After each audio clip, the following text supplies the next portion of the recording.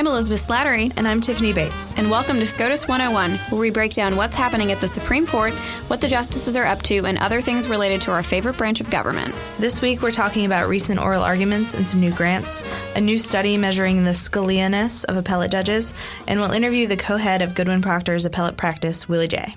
So what is happening at SCOTUS this week? Well, there still haven't been any new opinions. And what are they doing? Yeah, not sure. But the court was in session this week and heard 4 oral arguments. After this week, the justices won't be back until late February for the next set of arguments.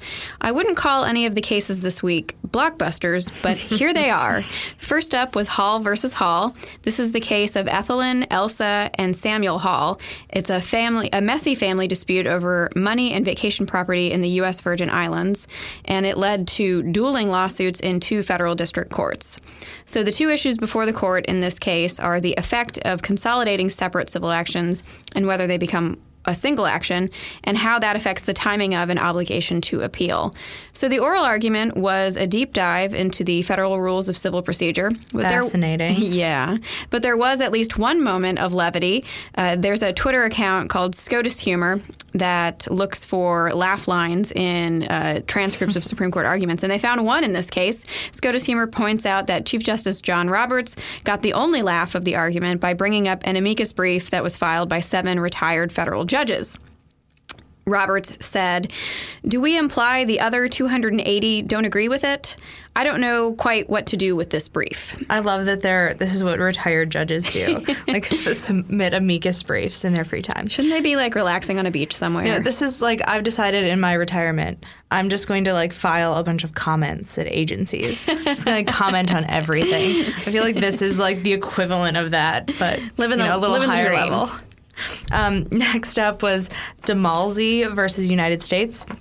So in this case, several members of the armed forces challenge whether judges who serve simultaneously on the U.S. Court of Military Commission Review, which hears cases hears appeals from military commissions, and also serve on the Military Courts of Criminal Appeal, which review cases of certain convictions by courts-martial, whether serving on both courts at the same time violates the dual office holding ban. So this is basically a prohibition on an active duty officer in the military from holding another job that needs Senate confirmation. The most exciting part of the argument by far was when Justice Kennedy asked one of the lawyers, law professor Steve Vladeck, if Marbury versus Madison was correctly decided. Yes, it's not a question that you get every day at the court, and it also got a laugh. And Vladeck gave sort of a cagey law professor answer. Of course he did. Yeah, so he said, "So I will confess, Justice Kennedy, that I may perhaps belong in the school of scholars who think that Chief Justice Marshall read both the statute and the Constitution to reach the constitutional questions he wanted to reach. I'm not sure that he nevertheless didn't end up with the wrong answer." But then he said it didn't really matter for purposes of this case because another case controlled. I actually think that was a pretty good answer. I mean, everyone thinks there's some issues with Marbury, including how Chief Justice Marshall selectively quoted the statute. But no one's going to go to the Supreme Court and argue that Marbury was wrongly decided and needs to be overturned.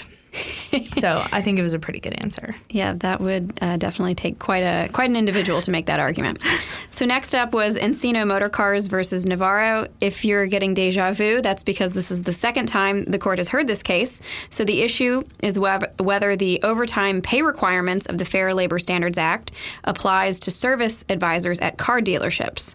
So last term, the court heard the case and then ended up vacating and remanding back to the Ninth Circuit on the grounds that the court below must look at the overtime provision without giving controlling weight to the Department of Labor's interpretation, because during the Obama administration, the department had changed the very long-standing interpretation of this provision without providing a so-called reasoned explanation. So last time around, the case was argued by Paul Clement, friend of the podcast, and Stephanos Bibas, formerly a professor at the University of Pennsylvania Law School.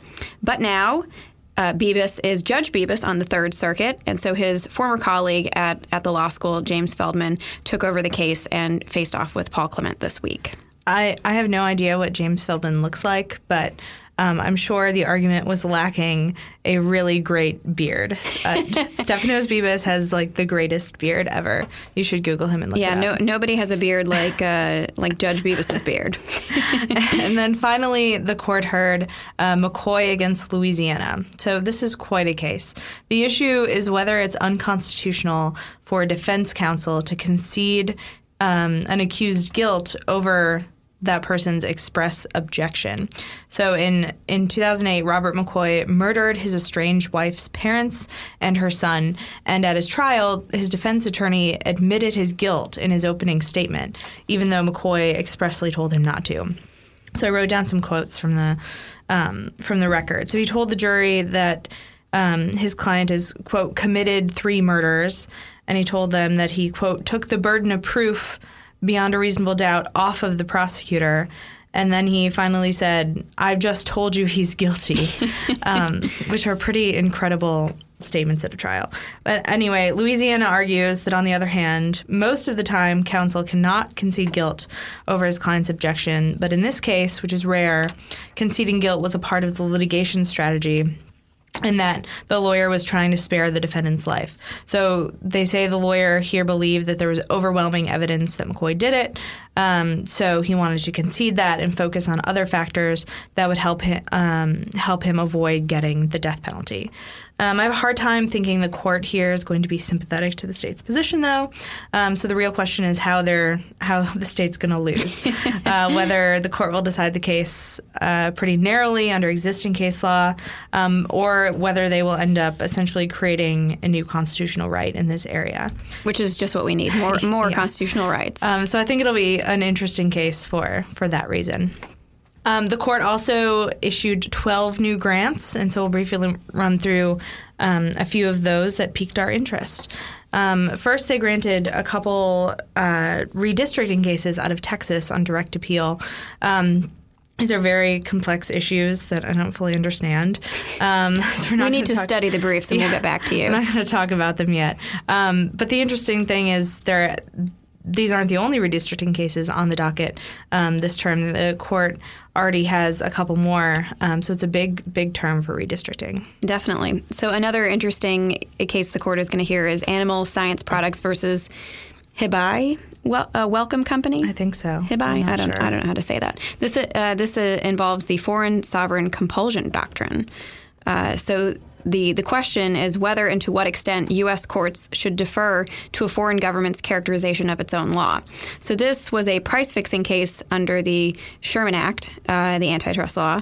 Chinese companies that manufacture and export vitamin C to the United States admit to violating the law, but they argue as a defense that Chinese law required them to form a cartel and engage in price-fixing and limitations on supply. So the Chinese government actually filed an amicus brief in the lower court explaining its law, and the Second Circuit held that it was bound to defer to the interpretation as a matter of international comity. Interesting. I'll note, and it's funny just looking at cases where other governments file amicus brief. So in McCoy, England filed an amicus brief, which was it was kind of funny. Thank you, England, for your input on this case. Yeah. So next up is Lucia versus SEC, or maybe it's Lucia versus SEC. This is whether administrative law judges of the SEC are officers of the United States within the meaning of the Appointments Clause, or whether they are just employees. So there are plenty of quasi-judicial officers like special trial judges for tax courts, magistrate judges, clerks, commissioners, who are all considered officers. So in this case, both sides of the dispute agree now that the administrative law judges are officers. The federal government urged the Supreme Court to take this case and agrees that the SEC ALJs, as they're known, are officers. This is a departure from the Obama administration's position, and the government had asked the court to resolve the circuit split on this issue. So I would point out an interesting amicus brief that was filed at the cert stage by Mark Cuban, who's the owner of the Dallas Mavericks, and he's one of the investors on the TV show Shark Tank. So his brief states, Mark Cuban is a successful businessman and investor. He defeated an attempt by the the SEC to sanction him as an inside trader based on a defective legal theory and incorrect facts. As a first-hand witness to and victim of SEC overreach, Mr. Cuban has an interest in supporting petitioner's appeal in this case.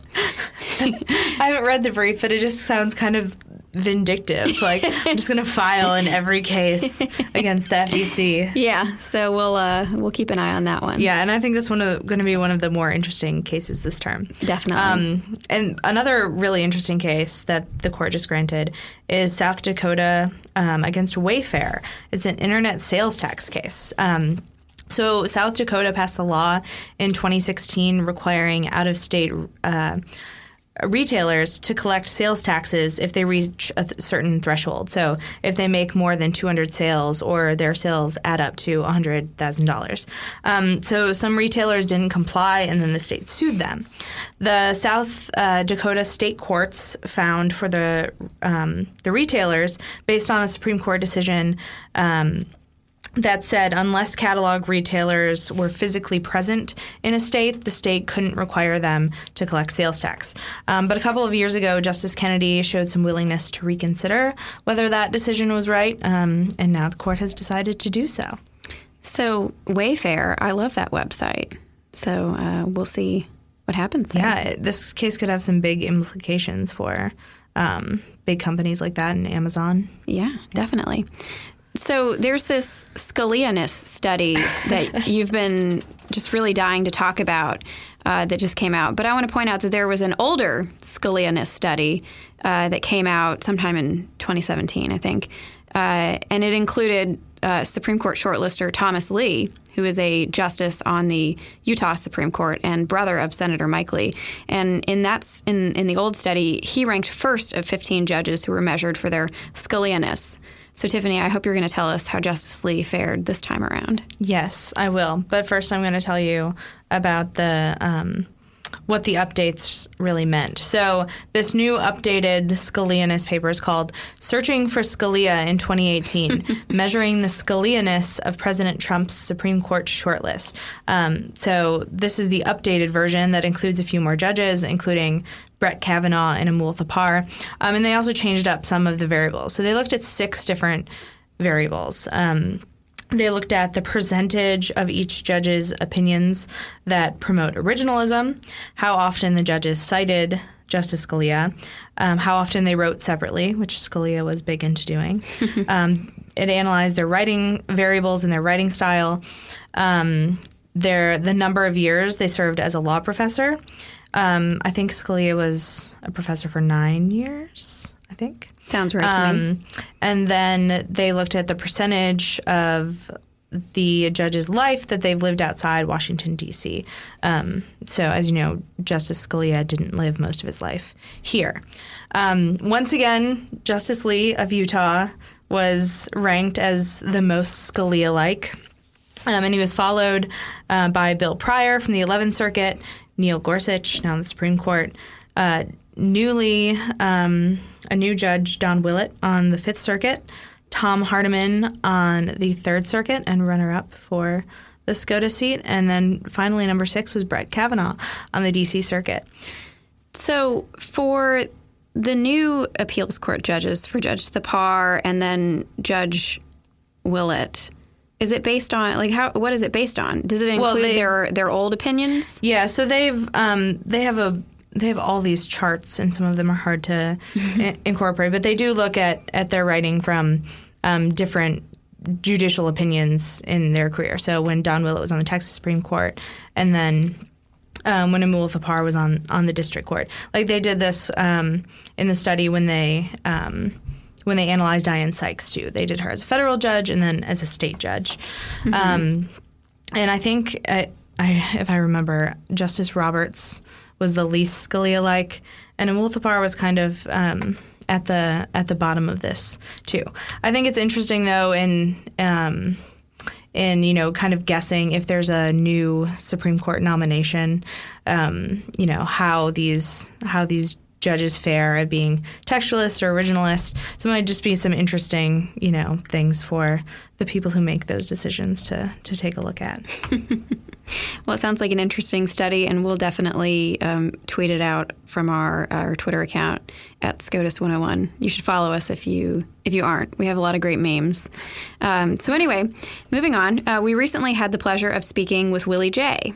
We're pleased to have Willie J with us today. He's a partner at Goodwin and a former assistant to the Solicitor General. Welcome to SCOTUS 101, Willie. Thanks for having me. So you've argued 15 cases at the Supreme Court. Which were the most memorable? Well, I'll give you a couple.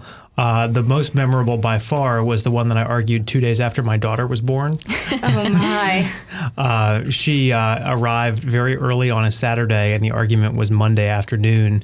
And the Deputy Solicitor General, Michael Dreeben, had asked me, a couple weeks before, kind of, what's the plan in case this happens? And this is one of the most humbling moments of a career when we discussed it. And I said, that obviously if the baby came very close to the argument, I would go to the hospital. And he said, well, I think with 5 or 6 hours notice, I could probably just do it. That's incredible. So did you sleep that entire weekend? A little bit here and there, but my wife and daughter were being very well cared for. We had a 20-month-old at the time as well, but I had lots of help from my in-laws and others, and I had basically finished doing the prep on the Friday. So I basically put my argument notes together, went off, did the argument, and began my paternity leave at 2 p.m. That's great. So by my count, you've worked for 4 Solicitors General, Paul Clement, Greg Garr, Elena Kagan, and Don Verrilli. Tell us a little bit about your experience working for all of them. Well, they were all great bosses in their individual ways, and they had different styles. I think one of the most interesting contrasts was between not the Republicans and the Democrats, but between the people who came to the position from private practice and General Kagan, who came from academia. And General Kagan was a ferocious and terrific editor of our briefs, especially. She wanted the drafts several days before they were due so that she could put her own stamp on them. And, my own drafts, I know, benefited tremendously from her editing and questioning and rethinking. Some of the others, including both Republicans and Democrats who'd come from private practice, took a more hands-off approach to line editing because they spent a lot of time on the referee function of the Solicitor General, deciding which of the different components within the government was going to have its view prevail and be the position of the United States. And I think partly because of what was teed up for those Solicitors General and partly because of how they chose to run the office, they spent less time line editing briefs in the few days before they were due. So what's it like appearing before your former boss, who is now a member of the Supreme Court? Well, Justice Kagan is a terrific and incisive questioner of everybody, and I certainly haven't noticed that she's cut me any slack on cases that I've argued. But I always benefit from the questions that she asks because I think she has a very good instinct to go to questions in the case that really matter.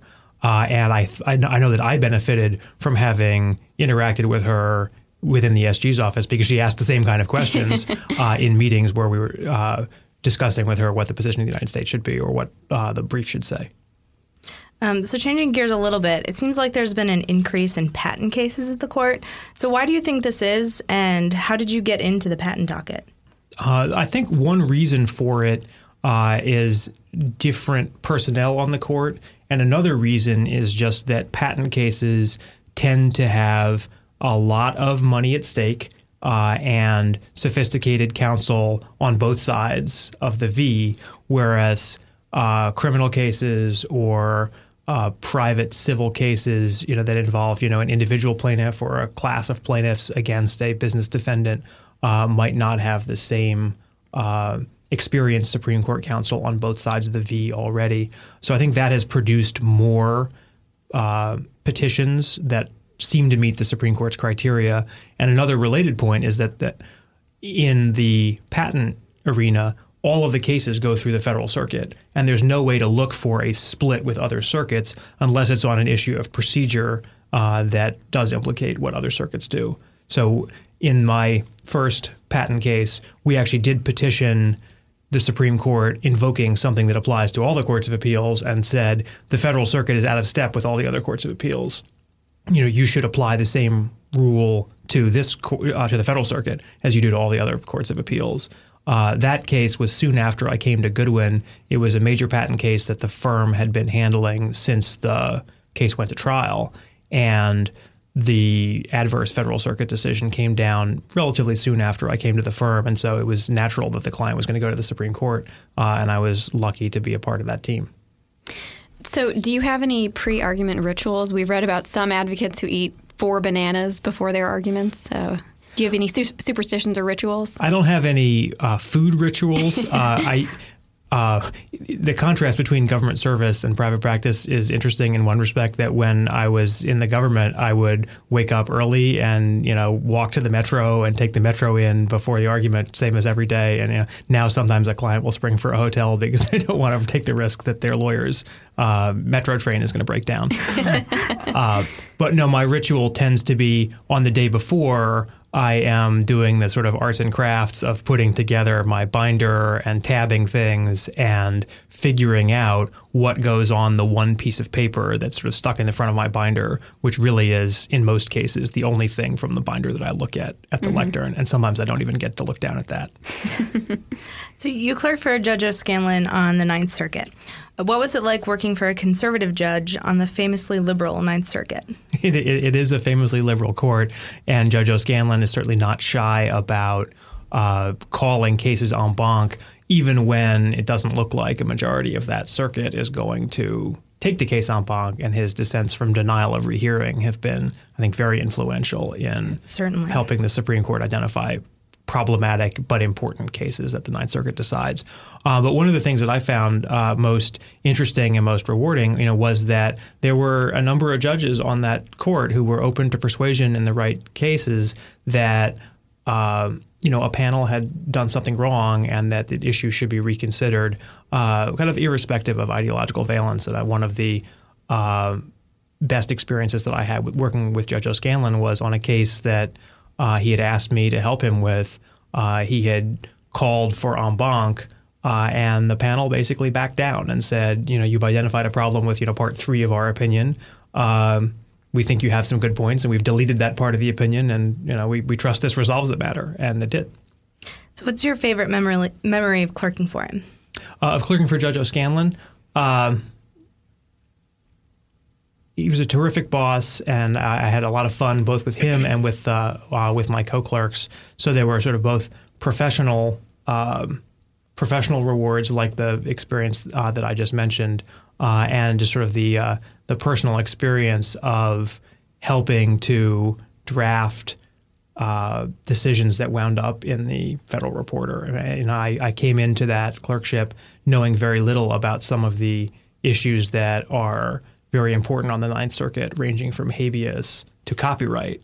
And it was a chance to delve deeply into each of them, because you're writing the way the Ninth Circuit operates, many of the judges share bench memos before the panel meets for argument and then for conference. So you're writing not just for your own boss, but for the other members of the panel, and to try and do a good job representing the judges' chambers and having the other judges be happy with the quality of your research. No matter what you recommended as to the bottom line, that's the judge's job to decide. But they all wanted the bench memos to be thorough and to go through the pros and cons of everything, and to get compliments from not just your own judge, but from other judges who might not agree with your judge was really rewarding. So you also clerked for Justice Scalia on the Supreme Court. Can you tell us something about the justice that our listeners may not know? Well, the first thing I think of is of an evening when I was, handing in a memo or something like it in the outer office where the justices' secretaries sat, and I was, and the door to the justice's inner office was open. I thought he was gone for the day, but I at one point heard from the inner office, "Fly me to the moon." And out comes the justice in tuxedo. Looks at me and says, "Originalist jurist by day, man about town by night." And out the door he went. Oh, that's great. So he had a terrific singing voice, and he really enjoyed singing. And he also when he went on the court, was one of the, I think, very few justices, might at that time have been the only justice who had actually argued before the court himself. And you could see from his own experience, from the way he handled himself on the bench, that he found oral argument a really important part of the case because it allowed him to drill down to what he found to be essential, which sometimes wasn't thoroughly dealt with in the briefs. And so he asked a lot of questions, which I think was quite a change for the court at the beginning of his tenure. But you've seen, I think, over the last several years, most, maybe even all of the justices, of the new justices, have been more active questioners than the justices they replaced, except maybe for Justice Gorsuch, who had obviously a big microphone to fill. Though he's doing a pretty good job. He does ask so far. a lot of questions and excellent questions. But Justice Scalia, I think, was not going to be easily outdone. Certainly. So one final question. If you could have a conversation with any Supreme Court justice, living or dead, who would you pick and what would you talk about? Well, I have a family reason for answering that this way. I would probably want to talk to my ancestor, the first Chief Justice, John Jay, who I think, other than having been first, is not made nearly as big a mark on the court in terms of his jurisprudence, other than his opinion in Chisholm versus Georgia, which is sometimes studied now. Partly because the court in those days handed down opinions seriatim. Each justice would hand down his own opinion. But I would be especially interested in why he chose to leave the court, which he was clearly eager to do, to become governor of New York, and not to come back. And he remained alive for a long time after he'd retired from public life, and he devoted himself to farming and quiet contemplation and to his private devotion to God. And he was nonetheless around for much of John Marshall's tenure as Chief Justice, and I would be fascinated to know what he made of it. Yeah, certainly sounds interesting. Well, Willie, thanks so much for joining us. It's been a real pleasure. Thank you so much. We'll wrap up with a round of Supreme Trivia, Sweet Mystery of Life edition, where I'm going to try to stump Tiffany. Oh, no. So I'm not ready. In honor of the March for Life, which is on Friday of this week, January 19th, this week's trivia is all focused on the Supreme Court's abortion cases. Okay. Are you ready? I guess so. Okay. First question. What state lost 9-0 when the Supreme Court reviewed its law, making it a crime to stand on a public road or sidewalk within 35 feet of an abortion clinic? This basically created a no pro-life speech buffer zone. Yeah. I think I went to the court to hear this case. It was a few years ago. Mark Rienzi argued it. That is correct. I think it's Massachusetts. That is correct. Yes. It's Massachusetts in McCullen versus Coakley in 2014. That's it. Well done. Next question. Which current Supreme Court justice called the decision in Roe v. Wade, quote, a heavy-handed judicial intervention that was difficult to justify? Difficult to justify. Like in an opinion? You're going to tell me if it's in an opinion or in a speech? You're not going to tell me? It wasn't in an opinion. Oh, okay. It's got to be either Thomas or Gorsuch. I'm going to go with Gorsuch. That's not correct. Dang it. It's Ruth Bader Ginsburg. What? Yeah. Really? She said that? She wrote a 1985 Law Review article called Some Thoughts on Autonomy and Equality in Relation to Roe v. Wade. Interesting. Yeah. I would not have thought that. That's why I picked it. Next question. What opinion contains the original Sweet Mystery of Life passage, and who is the author? I think it's Planned Parenthood versus Casey. That's and correct. Justice Kennedy authored it. I'll give you partial credit for Maybe that. Partial credit. Well, it was a trio of justices who were listed as the authors of the majority, or I guess the You're right. plurality opinion in Casey. It was technically attributed to Justice O'Connor, Justice Kennedy, and Justice Souter. But everyone knows Kennedy did it. Yes, although as he went on to use it in many subsequent cases, I think we know who came up with the Sweet Mystery of Life. Okay. Next question. Yes. Who called Roe v. Wade, quote, The worst abomination in the history of constitutional law. I definitely know this one. Judge Pryor. That is awesome. That is correct. He was asked about this statement during his confirmation hearing to the 11th Circuit, and he refused to backpedal, instead saying, not only is the case unsupported by the text and structure of the Constitution, but it led to a morally wrong result, the slaughter of millions of innocent unborn children. He's just awesome. I know, he is pretty awesome. Okay, final question. Oh, there's another one? Yeah. Justice Thomas wrote a dissenting opinion in this case, chastising the majority for making the court, quote, the country's ex officio medical board with powers to disapprove medical procedures and standards throughout the United States. This language sounds, is it from, I think it's from a recent case from a couple terms ago, Hellerstedt? That's correct. It's Whole Women's Health versus Hellerstedt, which reviewed the Texas admitting privileges law. Well, I think you did pretty good, Tiffany. I was awesome. Yeah, I think you did pretty darn good. So good job. And thanks for listening to SCOTUS 101. Be sure to subscribe on iTunes or wherever you listen to your podcasts, and please leave us a rating if you enjoy listening. Please also follow us on Twitter at SCOTUS 101, and you can email us at SCOTUS101@heritage.org with questions, comments, or ideas for future episodes.